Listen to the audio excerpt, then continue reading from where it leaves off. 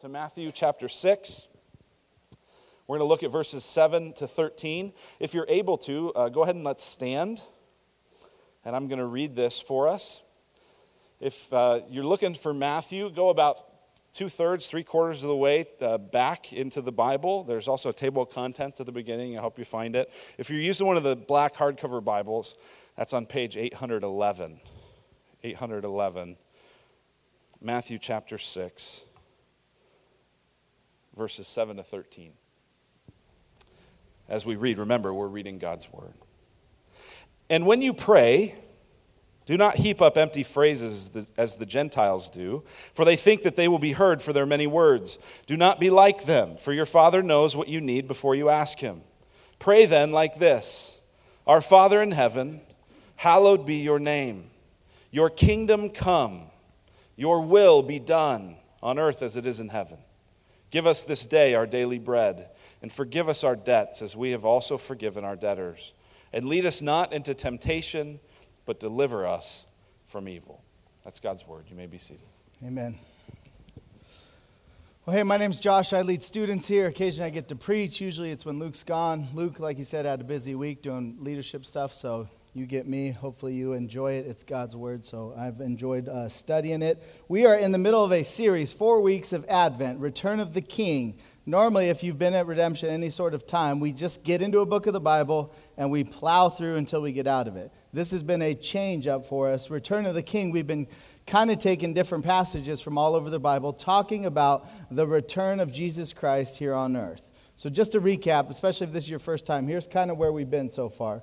Week 1, Luke taught through the kingdom is near. This is where he had the YouTube video of heaven and earth becoming one. God and his people existing together. That's what heaven on earth is. We're not looking to shoot off to heaven and be some fat little angel baby. We're looking for heaven to come down here on earth, right here, right now, and live with God forever on earth.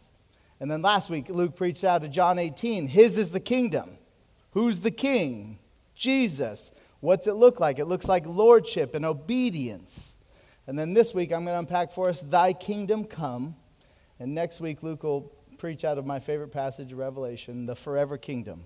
What does forever look like?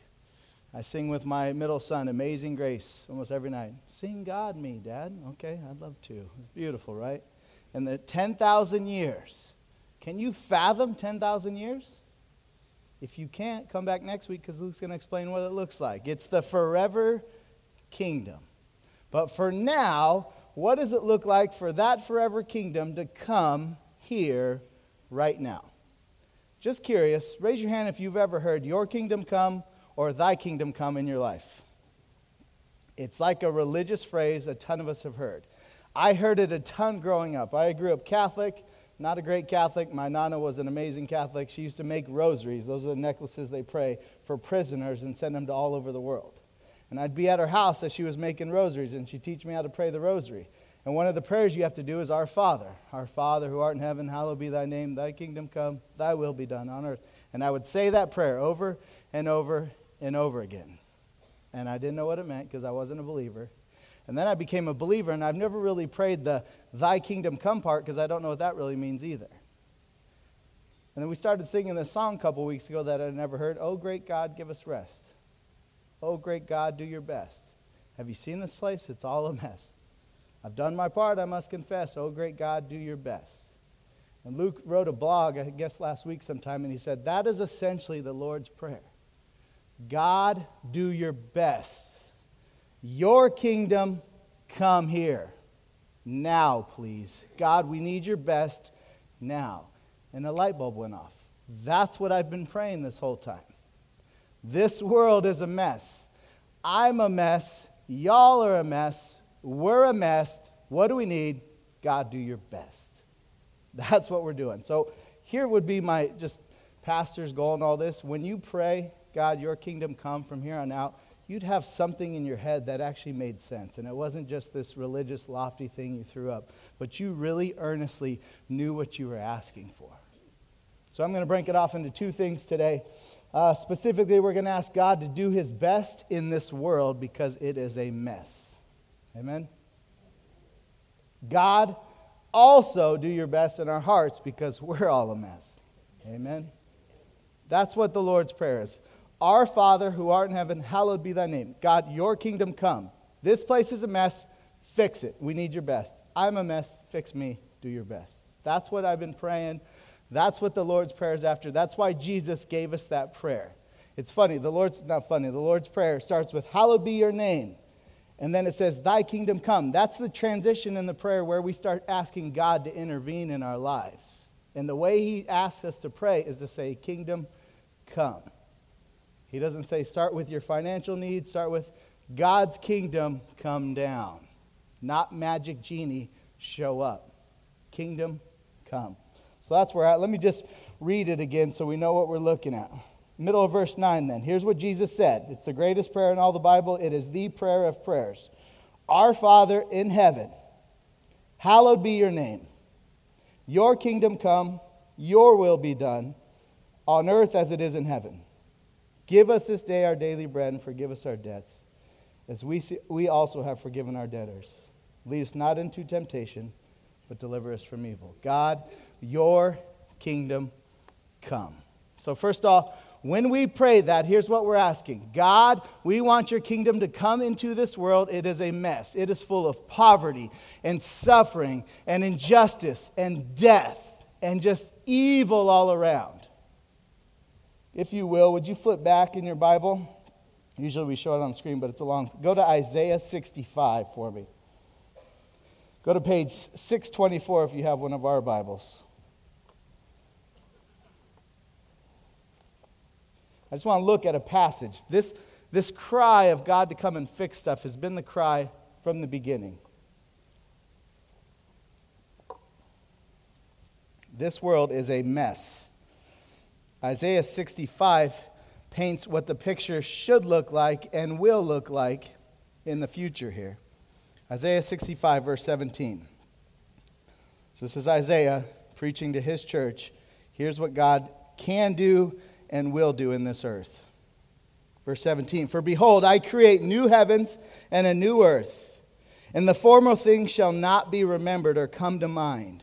Wouldn't it be nice to forget all the bad? That day's coming. But be glad and rejoice forever in that which I create. For behold, I create Jerusalem to be a joy, and her people to be a gladness. One day all will know his joy.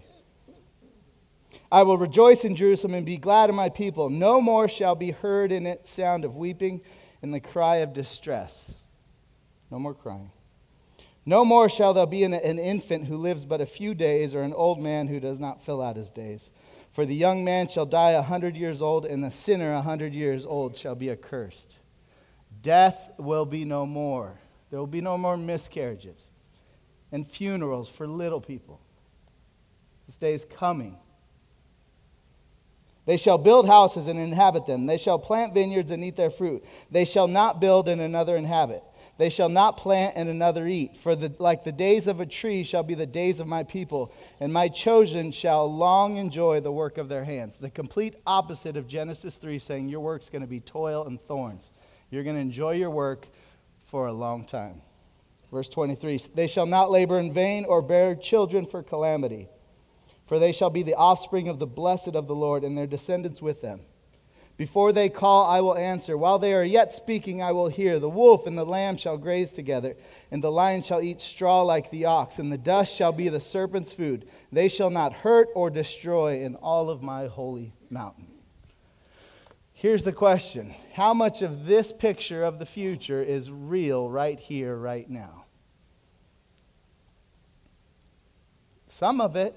Some of you know gladness like you've never known before because you met Jesus. Some of you have prayed that God would keep your babies healthy, and he answered. Some of you prayed that same thing, and he didn't. So some of this is true, some of this is not true.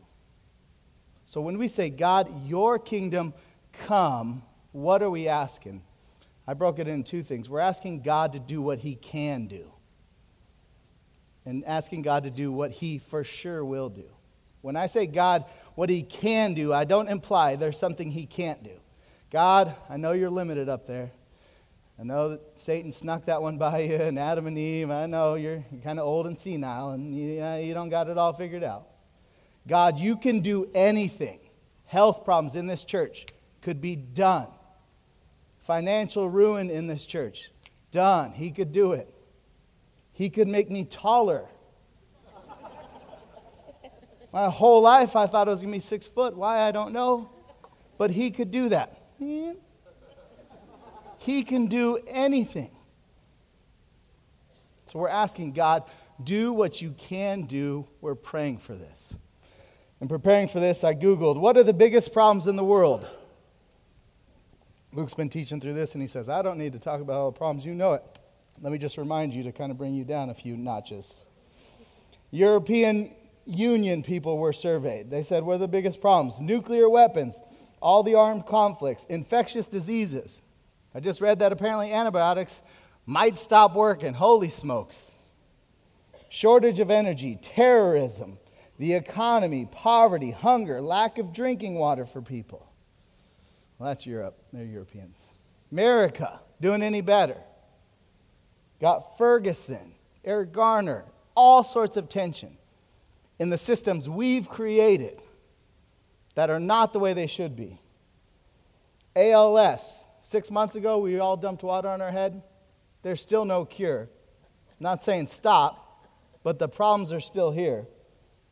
Bring home our girls. We start to forget, like 8 months ago we were asking to bring home the girls from Africa who were kidnapped. Foster crisis in Arizona. We just heard from her. 19,000 kids in the foster system. We got group homes right in our neighborhoods full of teenage boys and girls who will graduate from high school, turn 18, be given a bag, say la vie, have a nice life, without any sort of relational structure in their life. Abortion is epidemic. Can't tell you how many college buddies of mine paid for abortions, some for multiple women. That's wrong. God, kingdom come now. This place is wrong. You can end abortion. God, you can do it. You can fix marriages. Do it. Do your best. That's what we're praying. You feel the tension there? You're asking for something that is so out of your control. But that's what we're asking for. That's what we're pleading for. And God answers. God can do stuff. Martin Luther King prayed, God, I see a different world than the one I'm currently involved in. Has his dream come to reality? Obama is president. When Obama first came into office, I was teaching inner city in Texas. Taught mostly black teenagers. And we watched the inauguration. I cried because I looked at those students. This has never happened in their life, or their parents' life, or their grandparents' life. The top of the American totem pole is achievable by people with different skin than me now. Martin Luther King would say, Amen. And then I would drive home to my apartment through a neighborhood called Como. I'd drive across Bryant Irvin, a road, and I'd go to my apartment, Cumberland at Ridgely. Why do I tell you this? Ridgely is a country club area. Como is an all-black neighborhood. There's a brick wall fence that's kind of torn out that goes all the way down Bryant Irvin, separating Como from the Ridgely area. These are the black servants that used to serve the white people in the country club, who still live there, with mostly whites still over here. Martin Luther King's dream was bigger than what we currently see. God, your kingdom come. That's what we're praying. It's passionate. On an individual basis, I asked my mentors who work with students the other day, what's your dream? And one of the guys said, I just picture the day I get to baptize my boy. That's amazing. That's what we're praying for, that our kids would know Jesus. And maybe he'd like me enough to let me baptize them. Can God do all of that? Yes. How does he start to do it? A bunch of humble people say, God, do your best. Your kingdom come. It's better than what this world offers. That's what we're praying for. But we don't stop there. We're not just asking for God to do what he can do and potentially fix this and bring racial tension to an end. We are praying for God and what he will do Absolutely. The book of Revelation, some of you may like it, some of you maybe have never read it. It's crazy. You read it, and there's dragons coming down to earth and fireballs and all sorts of Armageddon imagery. It's the picture of the end of the world. And then it's a heavenly city come down to earth to be with his people. Jesus is the king, and heaven and earth together forever.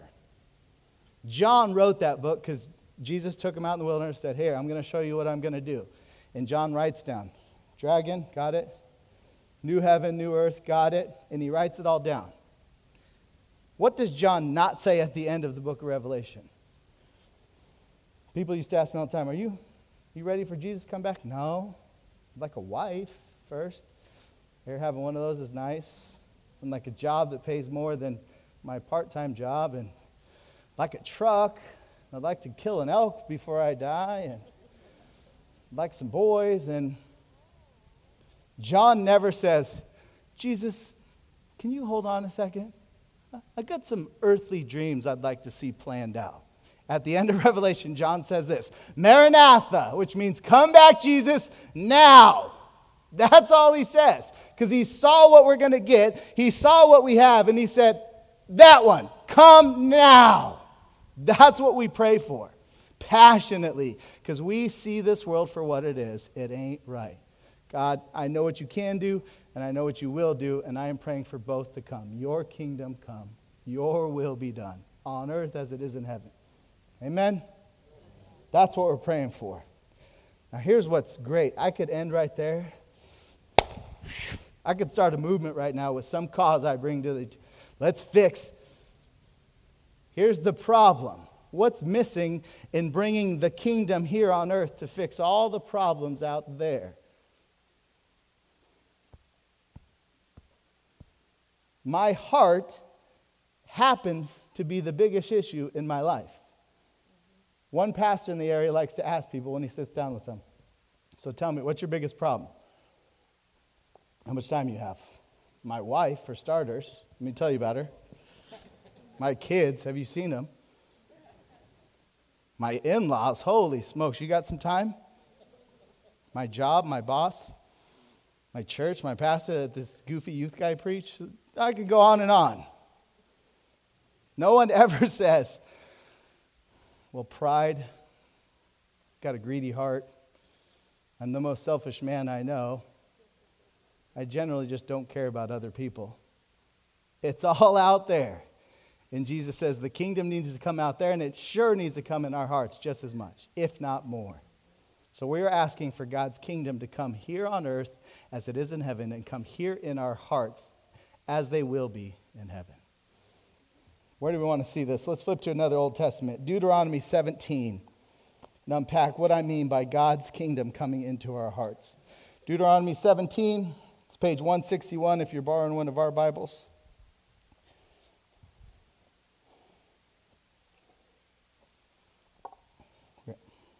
Deuteronomy 17, verse 14 through 17.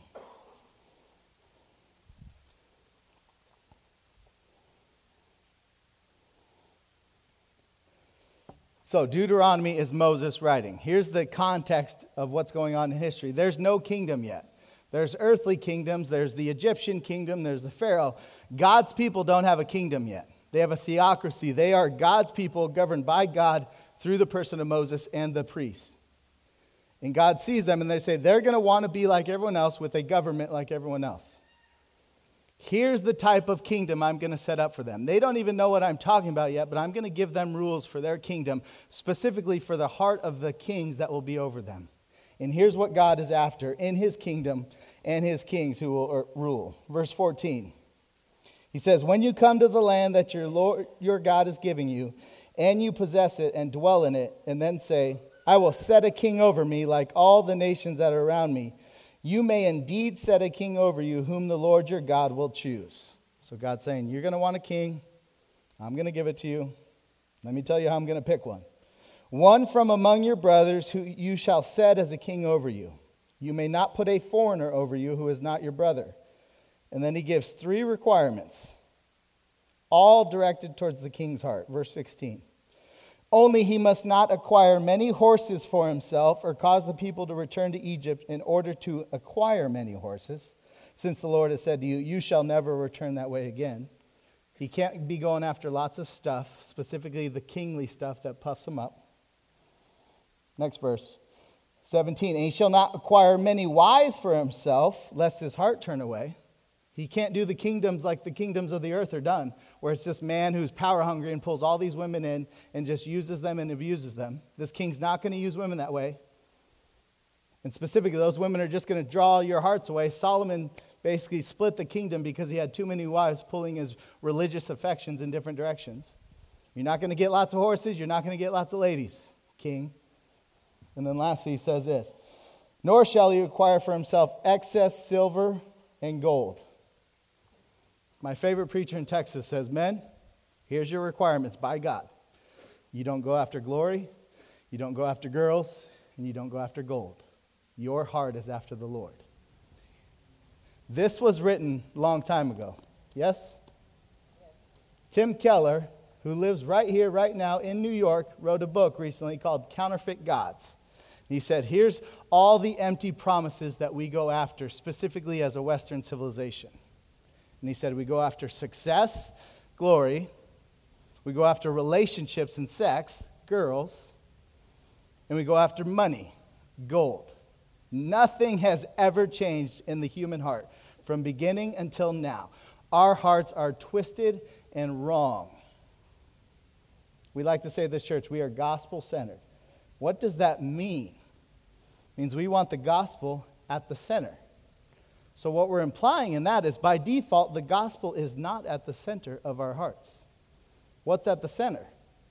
Warnings to the Kings tells us success, relationships used incorrectly, money. We have, lots of people like to say, I put Jesus on the top of my list. That's kind of a weak way to view what God's after in your heart. Think of a solar system. What's the center of the solar system? The sun, good job. You got the sun, then you got all these planets, and then around these planets you got all these things orbiting, but there's one center. And what the Kings are being warned about is your center is going to be something other than God. And if you are a non-Christian, there is something at the center of what drives you and motivates you, and it's not God. And Christian, you have Jesus at the center. He's just kind of smaller than he should be right now. And there's other stuff that are pulling for your attention.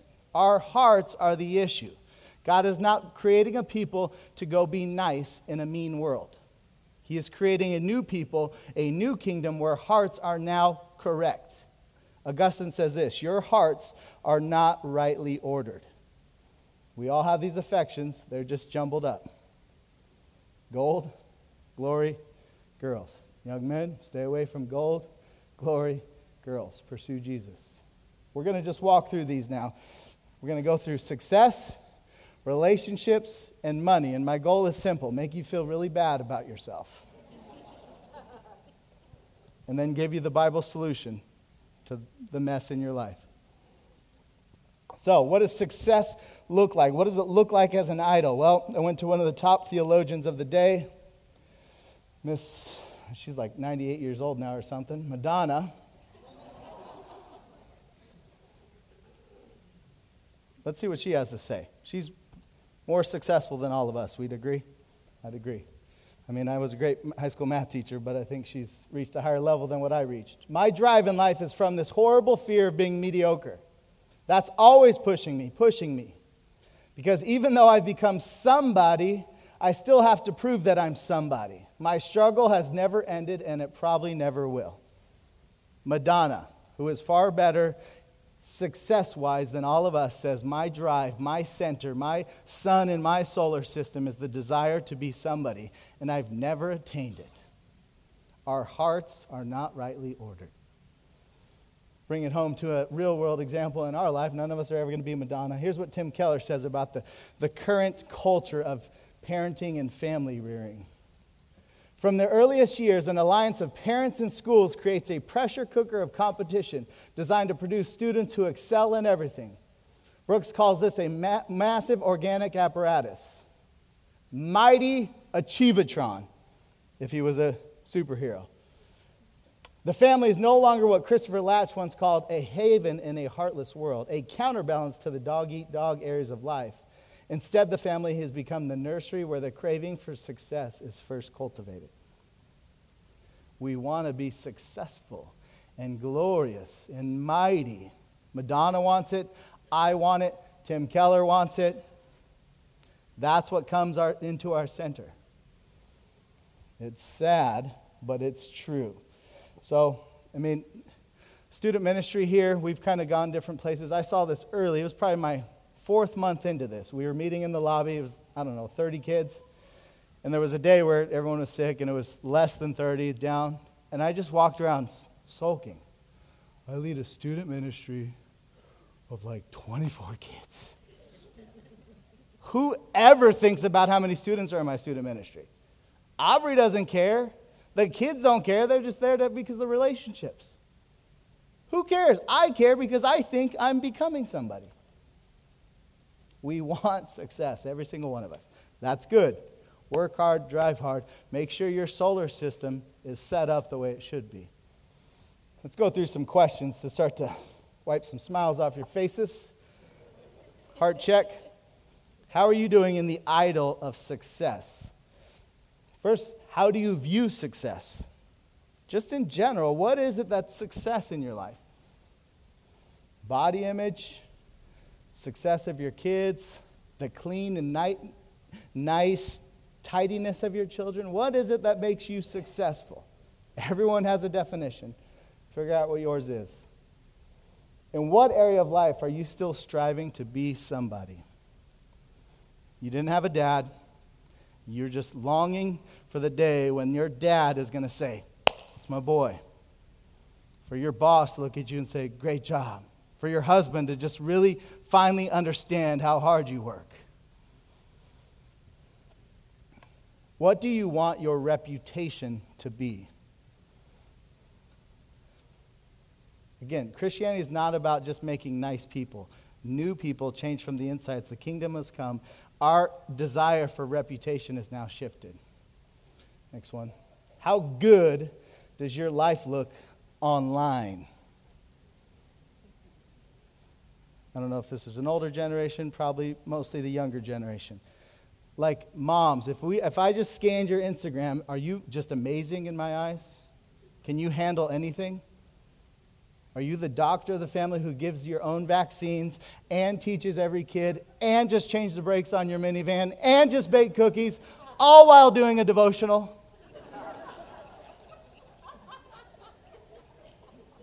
Seriously, me and my wife we just realized the other day, we try to find cute things about our family and then post it. So I've just kind of taken a break because my heart was getting twisted. I want people to look at Josh and that's a cool dad. Look how he plays with his boys. That's my kind of dad right there. It's false praise. That's an idol. That's wrong. This all ties it together. Who are you trying to impress? There's an answer to that question if you dig down deep enough. Who are you trying to impress?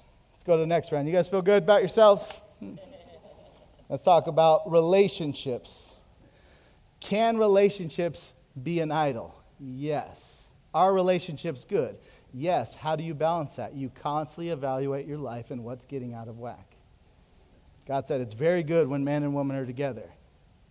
Me personally, that played out my life into idolatry. I come from a broken home. Aubrey comes from some broken relationships. We got married, and I was white-knuckling it. I'm going to make this the best marriage anyone has ever seen. People are going to look at those two and say, "What a mate. What a mate." And we were like 3 years into marriage, like, I just realized my whole world is centering around this marriage. That ain't the core. And I told Aubrey, we need to talk. You're going to be dead one day. She's like, and I might remarry someone and live with another woman. Vice versa, I could be dead. My point was, this is such a temporary thing. I want it to last till the very end, and we're going to go hard into eternity together, hopefully. But it's a temporary relationship covenant that God has given us to enjoy within the realm of all the other things going on. It is not the sun of the solar system. And we both just kind of breathed, and it got better because we got that out of the center. It didn't belong there. We all have relationship idols.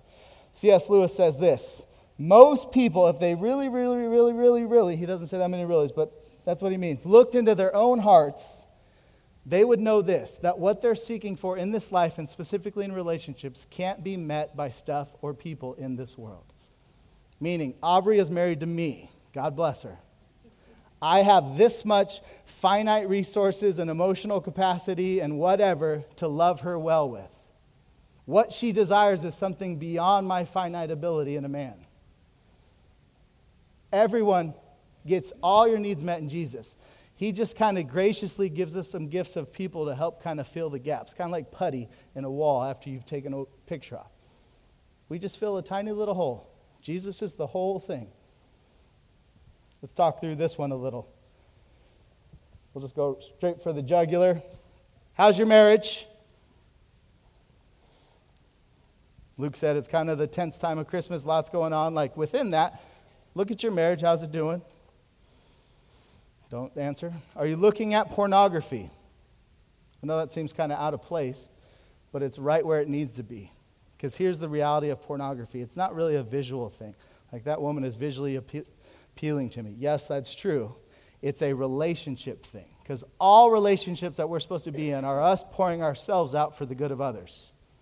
Pornography is that woman on that screen pouring herself out for the good of me without me giving anything in return. That's idolatry. It's a problem. Next one. What do your children need from you right now? Like spiritually, emotionally, what do they need? Where are they struggling? What do you know that? Are you always on that pulse in your family? Are you always talking with your spouse? Hey, I think she really needs this. I see a lot of depression going on. I don't know if it's school or let's get on this. Next one. This is a great question. I came up with it. Who can depend on you right now without any hesitation? Just in your life, you will be there. You have a list of people, a circle of people who could depend on you right now without hesitation? If not, you probably see people as a way to serve you and bolster your reputation and success. We still feeling good? Let's get to the money aspect now. What about money? This was clear as day. Jesus said, if you want to see a man's heart, just go look at his checkbook. He says you can't serve two masters. You can't serve God and money. So this goes right to the heart of it. This is the question of if the kingdom of God is really taking root in your heart. Let's go to some questions here. First one, again, right for it. Are you in debt, and why? Again, you're not going to feel good. Maybe another 5 minutes will bring you some good news. But your financial life, is it a mess? Not like, I have a mortgage, typical kind of debt that we're used to. Like debt on debt on debt. Next one. When will you have enough money? Just a question. Is it the next 10,000? Is it next year's raise that will be the moment where you have arrived and your heart can rest and money will be removed from the center of your being? When's enough? Next one. Are you giving regularly, sacrificially, and joyfully? If not, it's just a picture of something else going on. The money's not the issue. It's paper and metal, whatever they're made out of. That's not the issue. We all know that. It's something in here. Next one. Are your finances causing strife in your relationships? And the last one. Are you this one's me, are you acutely aware when you are not comfortable? I know it doesn't seem money related, but it just has to do with you're the king of your kingdom. And you want to be comfortable in your chair and have everyone else serve you. And you're aware when that's not happening. That's an idol. Have a nice day. What's the answer? Any church, any synagogue, any Mormon temple, anyone could bring these issues to bear. This isn't unique to Christians. This is the issue of the human heart. The question now is, what is the answer? Andrew Carnegie made a lot of money way back when. He looked at his life early on and he thought, the idol of money and wealth is an issue. I need to address this. And here's the answer he gave for his life. He said, I will resign business at 35, but during the ensuing years, I wish to spend the afternoons in securing instruction and in reading systematically. He saw the issue. He saw that the solar system of his heart was drawn towards money. And he said, here's my answer. I will stop working at 35 and pursue character like Plato in a room reading books. Is that the answer that we have to give you as a gospel-centered church? Let me tell you what Jesus says. He's a lot more simple. He says this, Matthew 5, blessed are the poor in spirit. Why? What do they get? For theirs is the kingdom of God. Christianity starts with this. I can't. Every other self-help, every other religion says, yes, you can. Let me show you how. Here's a pamphlet. I'm telling you, you can't. I can't. The idol of Aubrey as my wife is only removed by God. How is it removed? How do you get that idol out of there? God gave me a nice little picture the other day. I drive home and I kind of just daydream, listen to country music, and dream of situations where I'm awesome. Don't laugh, everyone does it. So it's like now that I have kids, it's like, oh, Roman's going to be the stud wrestler and he's going to be a state champion. And then he points to me in the stands, Dad, this is all you. And then everyone looks at me and I'm like, oh, no, shucks. All the time I'm this hero in this story. It could be the most random story. And I pop up as the hero somehow. Look at Josh, here he comes again. Yeah! I'm not the hero of the story. I was thinking through an illustration to use in this message, and God spoke to me very clearly. It was a Braveheart. Braveheart, love the movie. Favorite movie of all time. And God said, Josh, you are not William Wallace.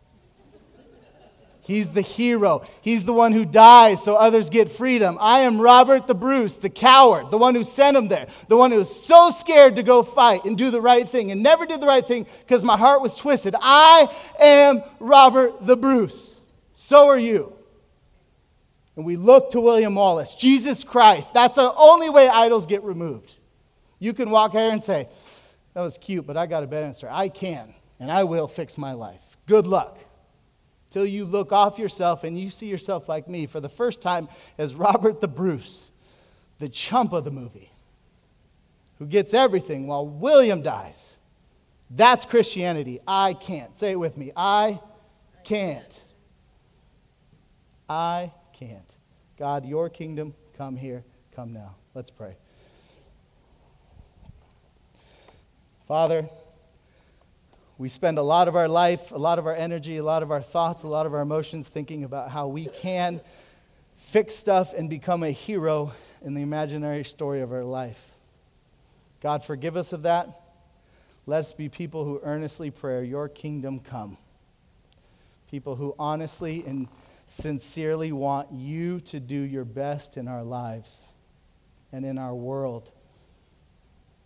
And watch you get the credit for it so we can say, hallowed be your name. God, do your best here. There's a lot of issues within these walls. Do your best. Let us be a people who say, I can't, but I'll look to Jesus who did. It's in Christ's name we pray. Amen.